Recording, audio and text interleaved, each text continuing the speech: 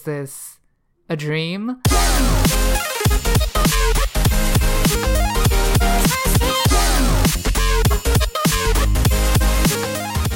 Hello everyone and welcome to Anime Club After Dark's movie reviews, a spoiler-free discussion detailing the good, the bad, and the downright ridiculous of anime movies. I'm your host Alex, but you can call me Senpai, and I am joined tonight by our chivalry of Shota, Shotaro. Hit me up on Chatterbait, and I stream Tuesday to Thursday, 10 to 2.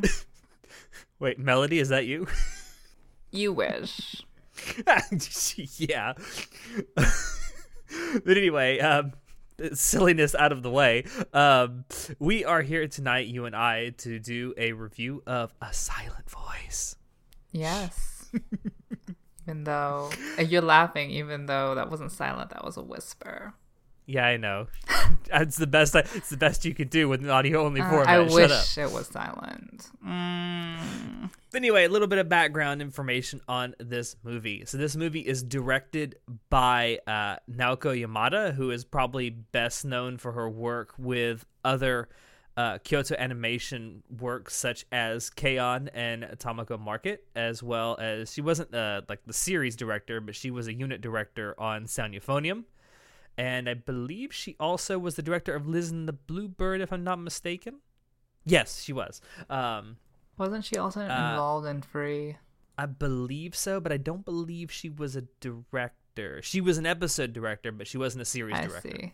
I see. Yes. And it is based on a mangaka originally done by Yoshitoki Oima.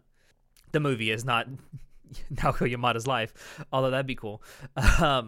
As I said before, it's produced by Kyoto Animation. It was released in theaters in Japan on September 17th, 2016. And it drew an initial international box office revenue of about $33 million US.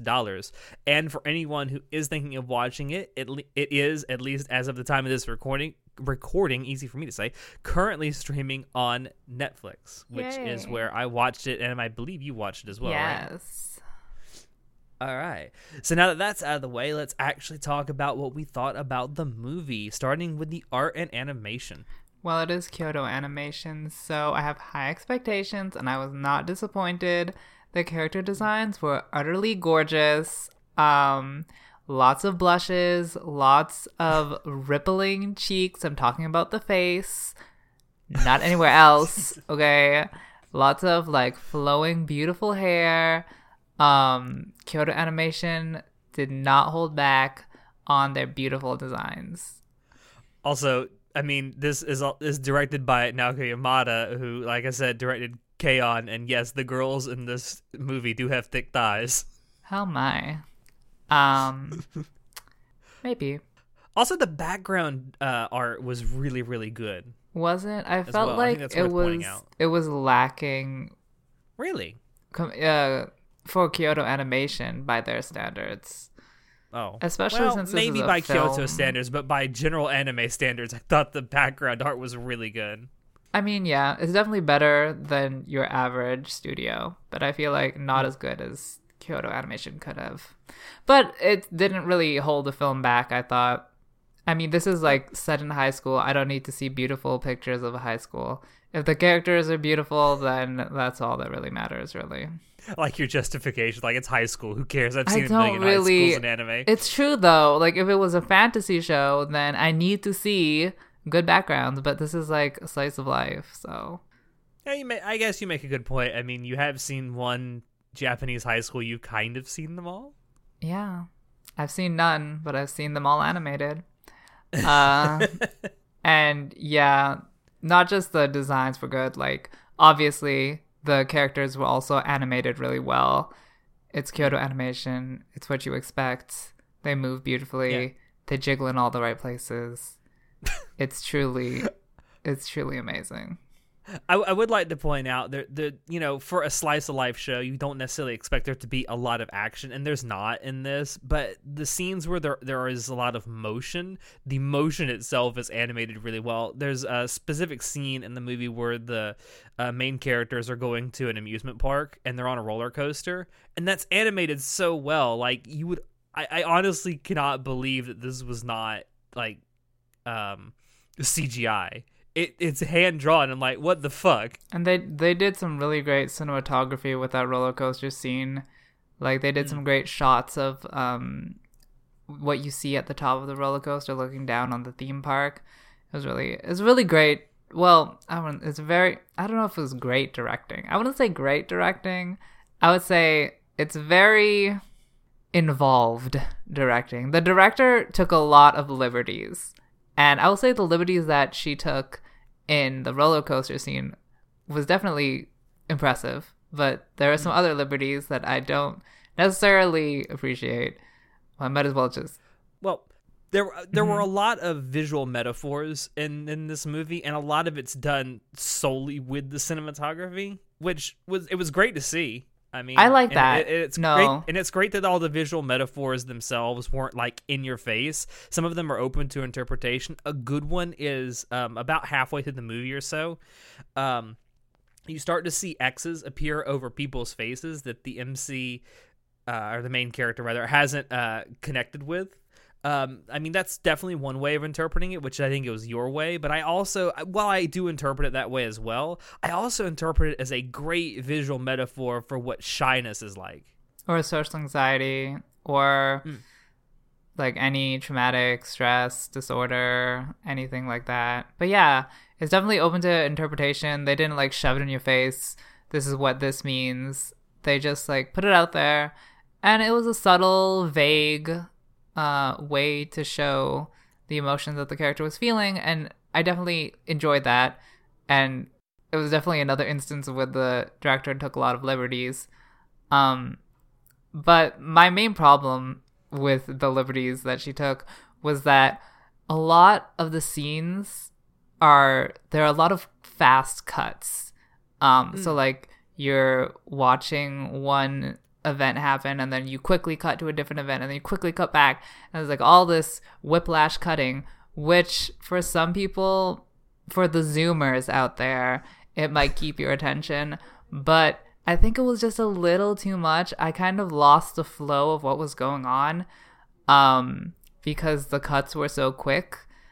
And so another directorial choice that kind of threw me off a little was the extensive use of flashbacks and flash forwards. I mean, it definitely helped me engage and like actively think about, oh, is this before? Is this after? Is this during? Is this a dream? I had to always think about that because I did not know.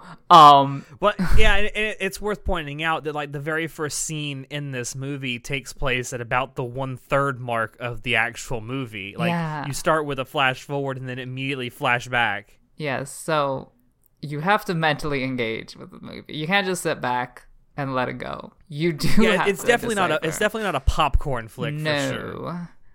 Yeah, you got to pay attention to this, and it will not reward you if you take your attention away from it for more than a minute. Yeah, which can be a good or a bad thing. For me, it kind of detracted from the movie. It was a bit too much for me. It kind of lost me a bit there. So maybe calm down a little, Naoko. Yeah, I mean, I do appreciate the fact that the story isn't necessarily told in the most linear way. I actually kind of like when stories do that, but I do agree that especially in the very beginning, there does seem to be a lot of flashbacks, flash forwards, and you're never really sure where the story is supposed to be at any one point.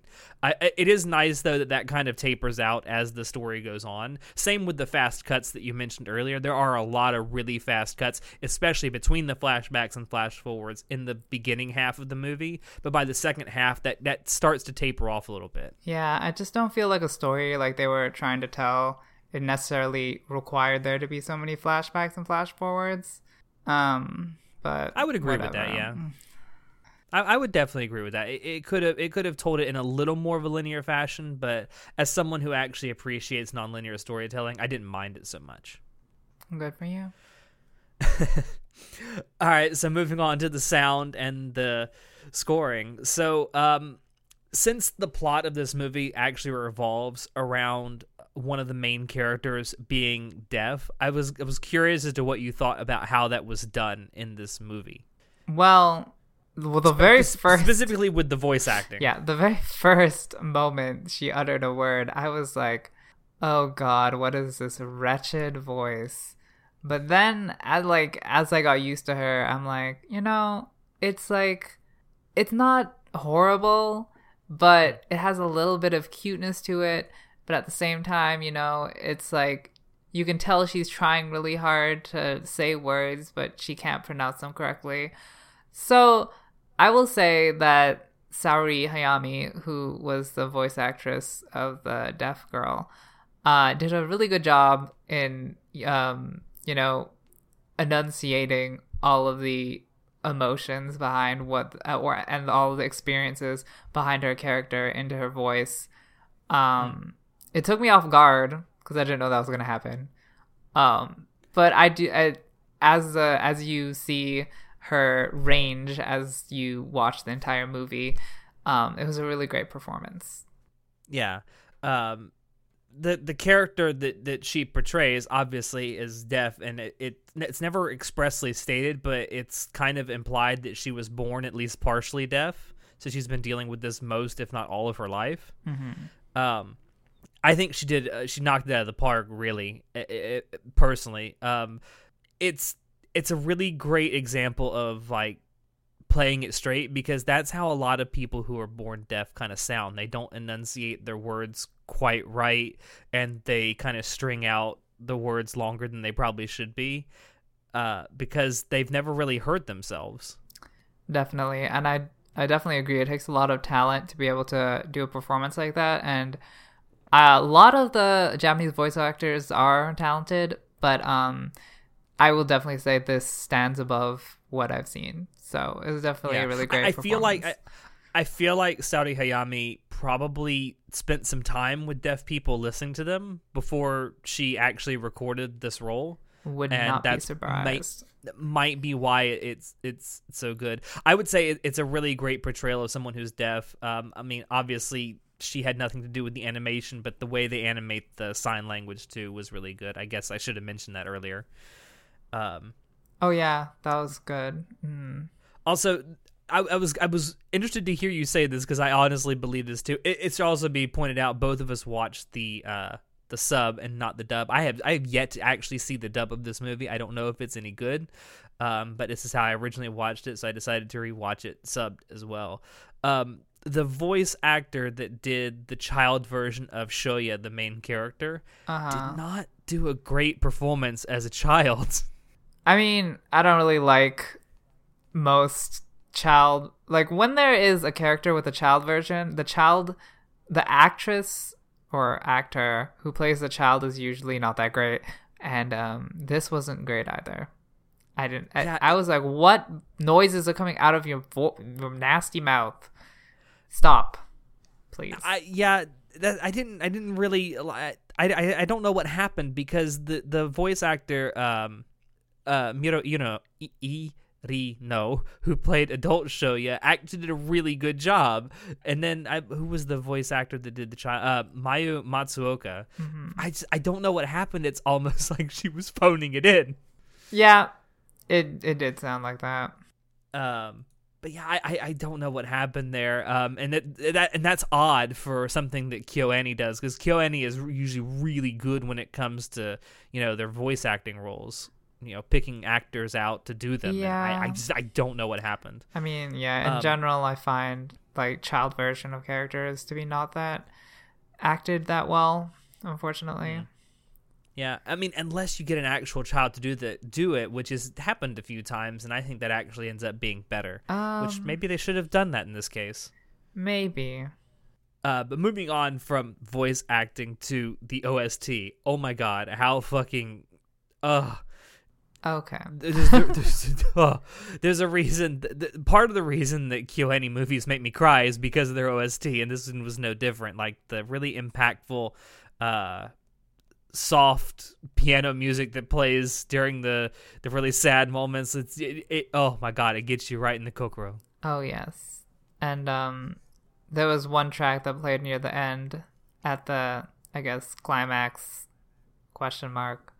Or the resolving scene of the film, that was especially memorable. And let us not forget, the film's OP is fucking My Generation by The Who.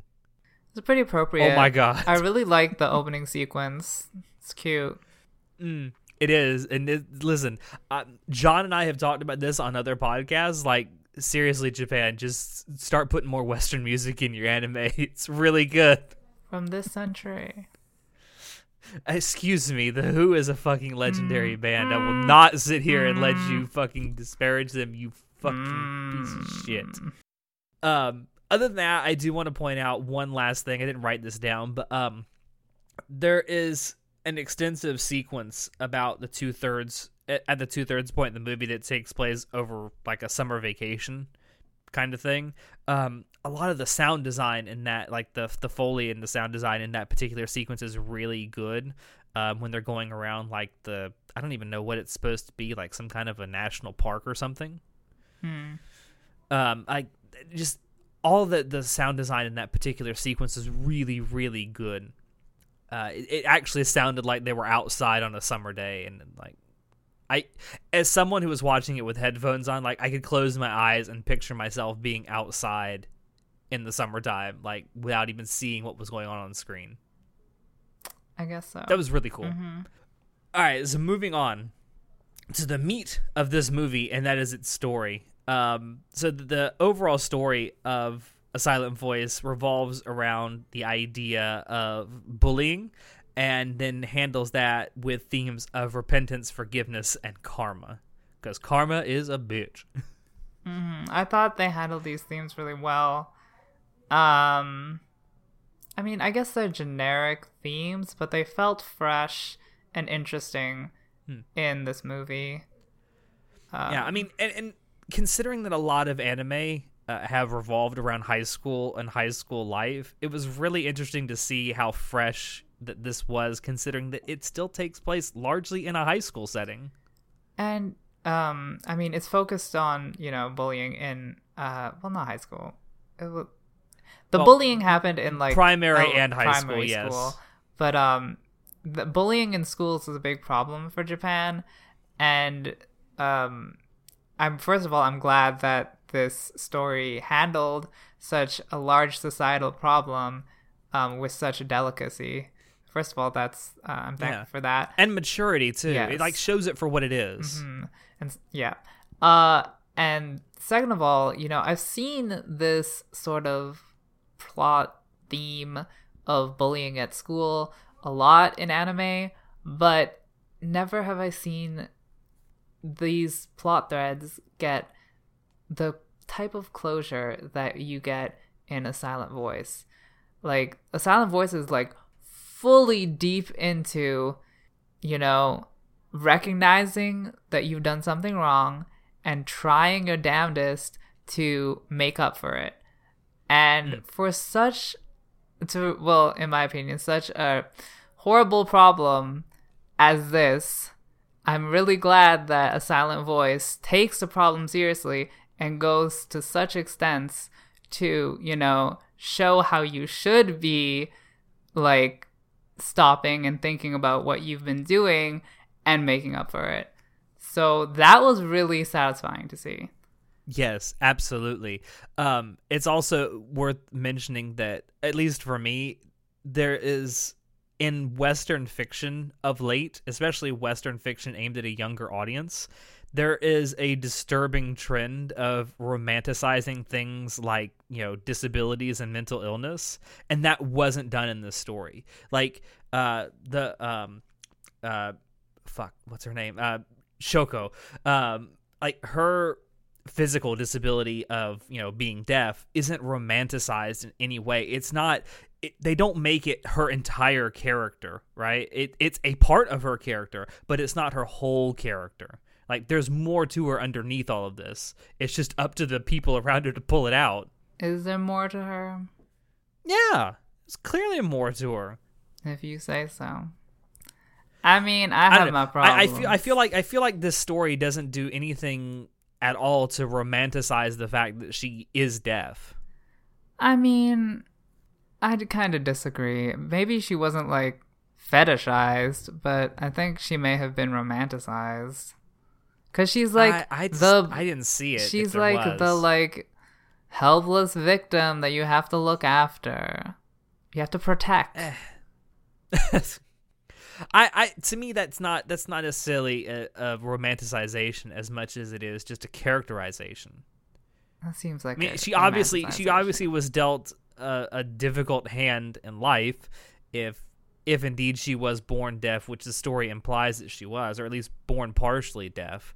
And a lot of her struggle is her trying to, number one, accept that and live with it, and number two, trying to accept those around her that want to help her be better. Yeah, but her whole character revolves around her being deaf.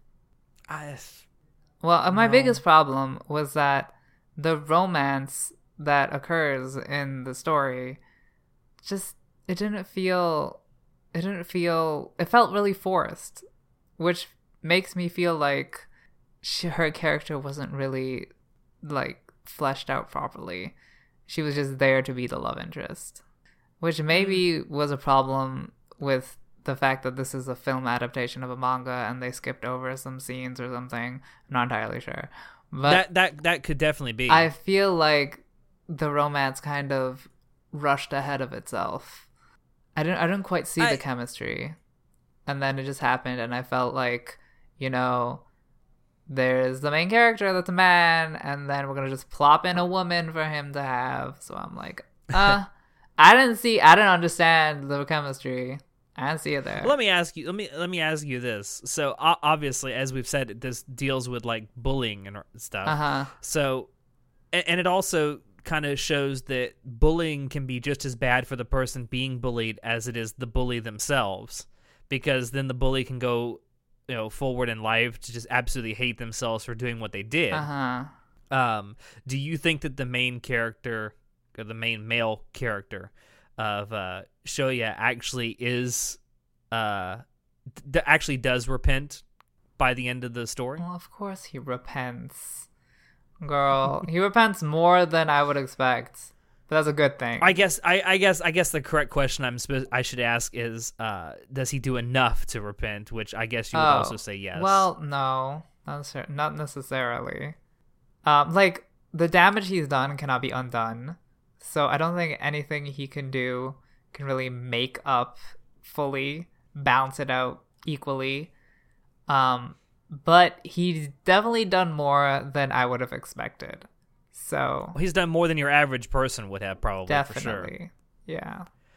Do you think he deserves to be forgiven by the end? I mean, these are fictional characters. And like, I don't know. Yes.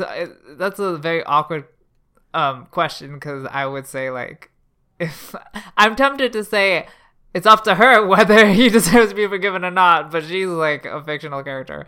So I guess he deserves to be forgiven. I guess so. I would agree. I think he's, as you say, he's done way more than the average person would have by the end of the story, and he definitely deserves the forgiveness that he seems to have been given. Actually, no, I redact that. I don't think he deserves anything. If he's forgiven, I will accept it. If he's not forgiven, I will accept it. I accept both scenarios. Okay. Interesting. Because, like I said, there's nothing you can do to make up for the damage he's done. So, really. I would disagree. I mean, there's obviously you can't go back in time, so you can't change what's been done, but you can always make up for things that you've done in the past. You think so? Yeah. Like I said, you can't change it because it's, the arrow of time only goes one way, but you can make up for it. Yeah. I mean, it's obviously up to the person who did these things too. There's some things you can't make up for. I disagree. Okay. But, anyway, I think one thing you and I can definitely agree on is that the plot of this movie has many, many feely moments. Yes. Do you think the movie handled them well? Oh, definitely. That's the best part of the movie, are the feely moments. That's why you watch this movie, is to cry your fucking eyes out. Which is what I told you before we started recording. Like, give me 5 minutes, I gotta stop crying. You're a fucking fire hydrant all the time, Alex. You should have seen me when I saw this in theaters the first time. Oh no, you made a huge mess. I mean, and this is par for the course for KyoAni, especially lately with the movies they've been putting out. I mean, I fucking cried at the Violet Evergarden movie / OVA thing from a couple months ago. Are you gonna force me to watch that too? Maybe it's really good. But this is something that KyoAni has proven themselves to be really good at over the years, is tapping into like the human condition and making us all fucking feel it, whether we want to or not. Yeah. I like wrapping up here about the story though, and I do kind of agree with you on this, that at the end, it almost feels like the story ends right in the middle of the resolution. And there's not a lot of like, well, I won't say not a lot, but there doesn't seem to be a completed sense of closure to the character arcs. Yeah, it was a bit sloppy, you know. I didn't really get the chemistry with the romance. A lot of the quick cuts and flash forwards and flashbacks kind of made the whole plot feel disjointed. The pacing was a little awkward. It felt like, you know... The pacing of the last 10 to 15 minutes were really different from the rest of the movie. And it just felt like it was a compilation of various scenes at various times in these two people's lives. And those scenes weren't necessarily pulled together in the most smooth and, persuasive way. It was a little choppy. Yeah, that's one complaint I have about the narrative. But speaking about the characters, I will say one of the strong points of the movie was that they had really distinct characters that had really interesting personalities, especially, you know, the moms were definitely, or I guess there were only moms, there weren't really parents. One was a mother-ish character, but yes. Oh. Was one not their biological mother?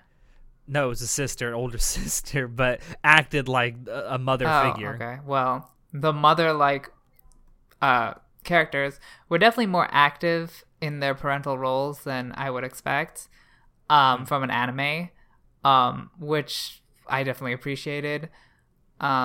That one... It's one of my biggest complaints about a lot of anime that deal with like high school age characters is you never see their parents and they don't seem to have any fucking like role in their lives. But in this one, there's obviously parent or parental figures that have a role in these people's lives. I mean, it made the story more real, especially with, you know, clearly the story was trying to show the main character's struggle, was trying to not disappoint his mother. And that felt more real since we knew the mother as a distinct character with her own personality. And like also I really appreciated that one black-haired character that had a crush on the main male character, who was like basically Ueno? The bitch of the show. Yeah, Ueno, yeah. Yeah. I mean, like, you know, she was like completely horrible and I hated her, but you know, she had a really distinct character, and I definitely remembered her, and she had her own thing going on. So I like that they did, like, honestly, even though I hated her so much, she had a bit more of a personality than the main heroine. So, yes. I mean, I've said my complaints with the heroine, but a lot of the other side characters are very distinct, and I do appreciate that they took the time to flesh out their cast. And speaking of the side characters, so as much as the plot sort of revolves around this romance between the two main characters, something else that the story kind of looks at is it asks the question, what is the nature of friendship? Because that's actually a question that the main character asks, like, what is this friendship thing? Like, what does it mean to be friends? Oh, honey, a rose by any other name. I just thought that was a really good. Number one, it's a really good question, especially as you get older. It becomes more and more difficult to make and maintain friendships. So it's a really good question to ask as you get older. Like, why am I friends with these people? Is it worth being friends with these people? Why can't I be friends with these other people? I did like the joke that the character answered to that question. That was kind of funny. But yeah. I mean, I didn't find it that deep, but I just felt like it was just a part of dealing with, the mental stress of having done all these horrible things as a child and trying to deal with that. Yeah. And like I said, like a lot of times bullying is just as bad for the person doing the bullying as it is for the person being bullied, especially later in life when you start to realize, oh my God, I was a horrible person. I mean, I feel like in a fictional fantasy, that's true, but I don't know if that's true in all real life situations.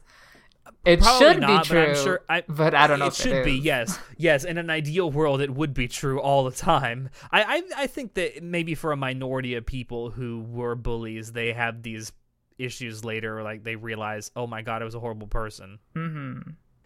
But anyway, wrapping this up. So what score are we going to give this out of 10, Show? So I'm going to be the black sheep and give this a lukewarm 7 out of 10. I really liked the emotional moments. It's higher than you give most anime movies. Great animation, but my problems with the pacing and the fact that it was all disjointed and choppy it didn't have an overall large impact on me. I didn't feel, there was a bit of closure, but I didn't feel like everything was wrapped up by the end.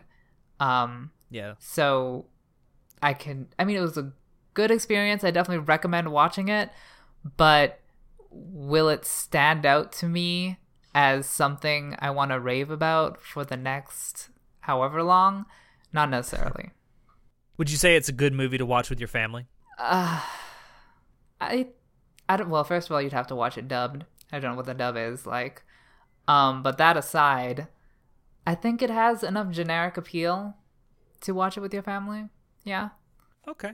I gave this unsurprisingly a 9 out of 10. I mean, it's KyoAni, and I've been very straightforward about my love for KyoAni on this podcast many, many times. But the only thing that keeps it really from being a 10 out of 10 for me is something that you and I definitely agree with. Like the ending, the resolution doesn't feel necessarily like a resolution. It feels like it stops about halfway through actually being resolved. And I thought, with how flash forward / flashback happy the beginning of the story was, why couldn't we get like a flash forward at the end to show like where the characters go from here? Might as well. That would have been nice. Well, we need a sequel, right? I mean, maybe. I wouldn't say no. I will never say no to anything that KyoAni makes. Nope. It's like Trigger. You can make anything, and I'll probably like it. But yeah, I give it a 9 out of 10. Great art, great sound design, great OST, phenomenal OP, great choice of the Who. Someone at KyoAni has great taste in music. The visual metaphors throughout are really, really good. And the story is largely... I think it largely nails what it's going for with how much of a problem, bullying and being bullied is. Handles the themes of repentance and forgiveness very well, and has an enormous amount of feels. Just would be nice. It would be better if it had a little bit better of an ending. Mm-hmm. And with that is our review of A Silent Voice. Thank you all there for dropping in to listen to us. We hope you enjoyed it, because we always enjoy bringing this stuff to you. If you want to check out other episodes of the podcast, you can find us on Apple Podcast, YouTube, BitChute, SoundCloud, and Spotify. If you want to keep up with what we're doing, you can join us on Discord, Facebook, Twitter, and our website. Shoot us an email if you have any questions, or if you have ideas for topics you would like for us to talk about in the future. Links to all these things will be down below in the description. As always, I have been your host, Alex, and I will see you next time. Say goodnight, Show. The heroine should have just done the Helen Keller and talked with her hips. Jesus Christ, that's not right. That's funny, but it's not right.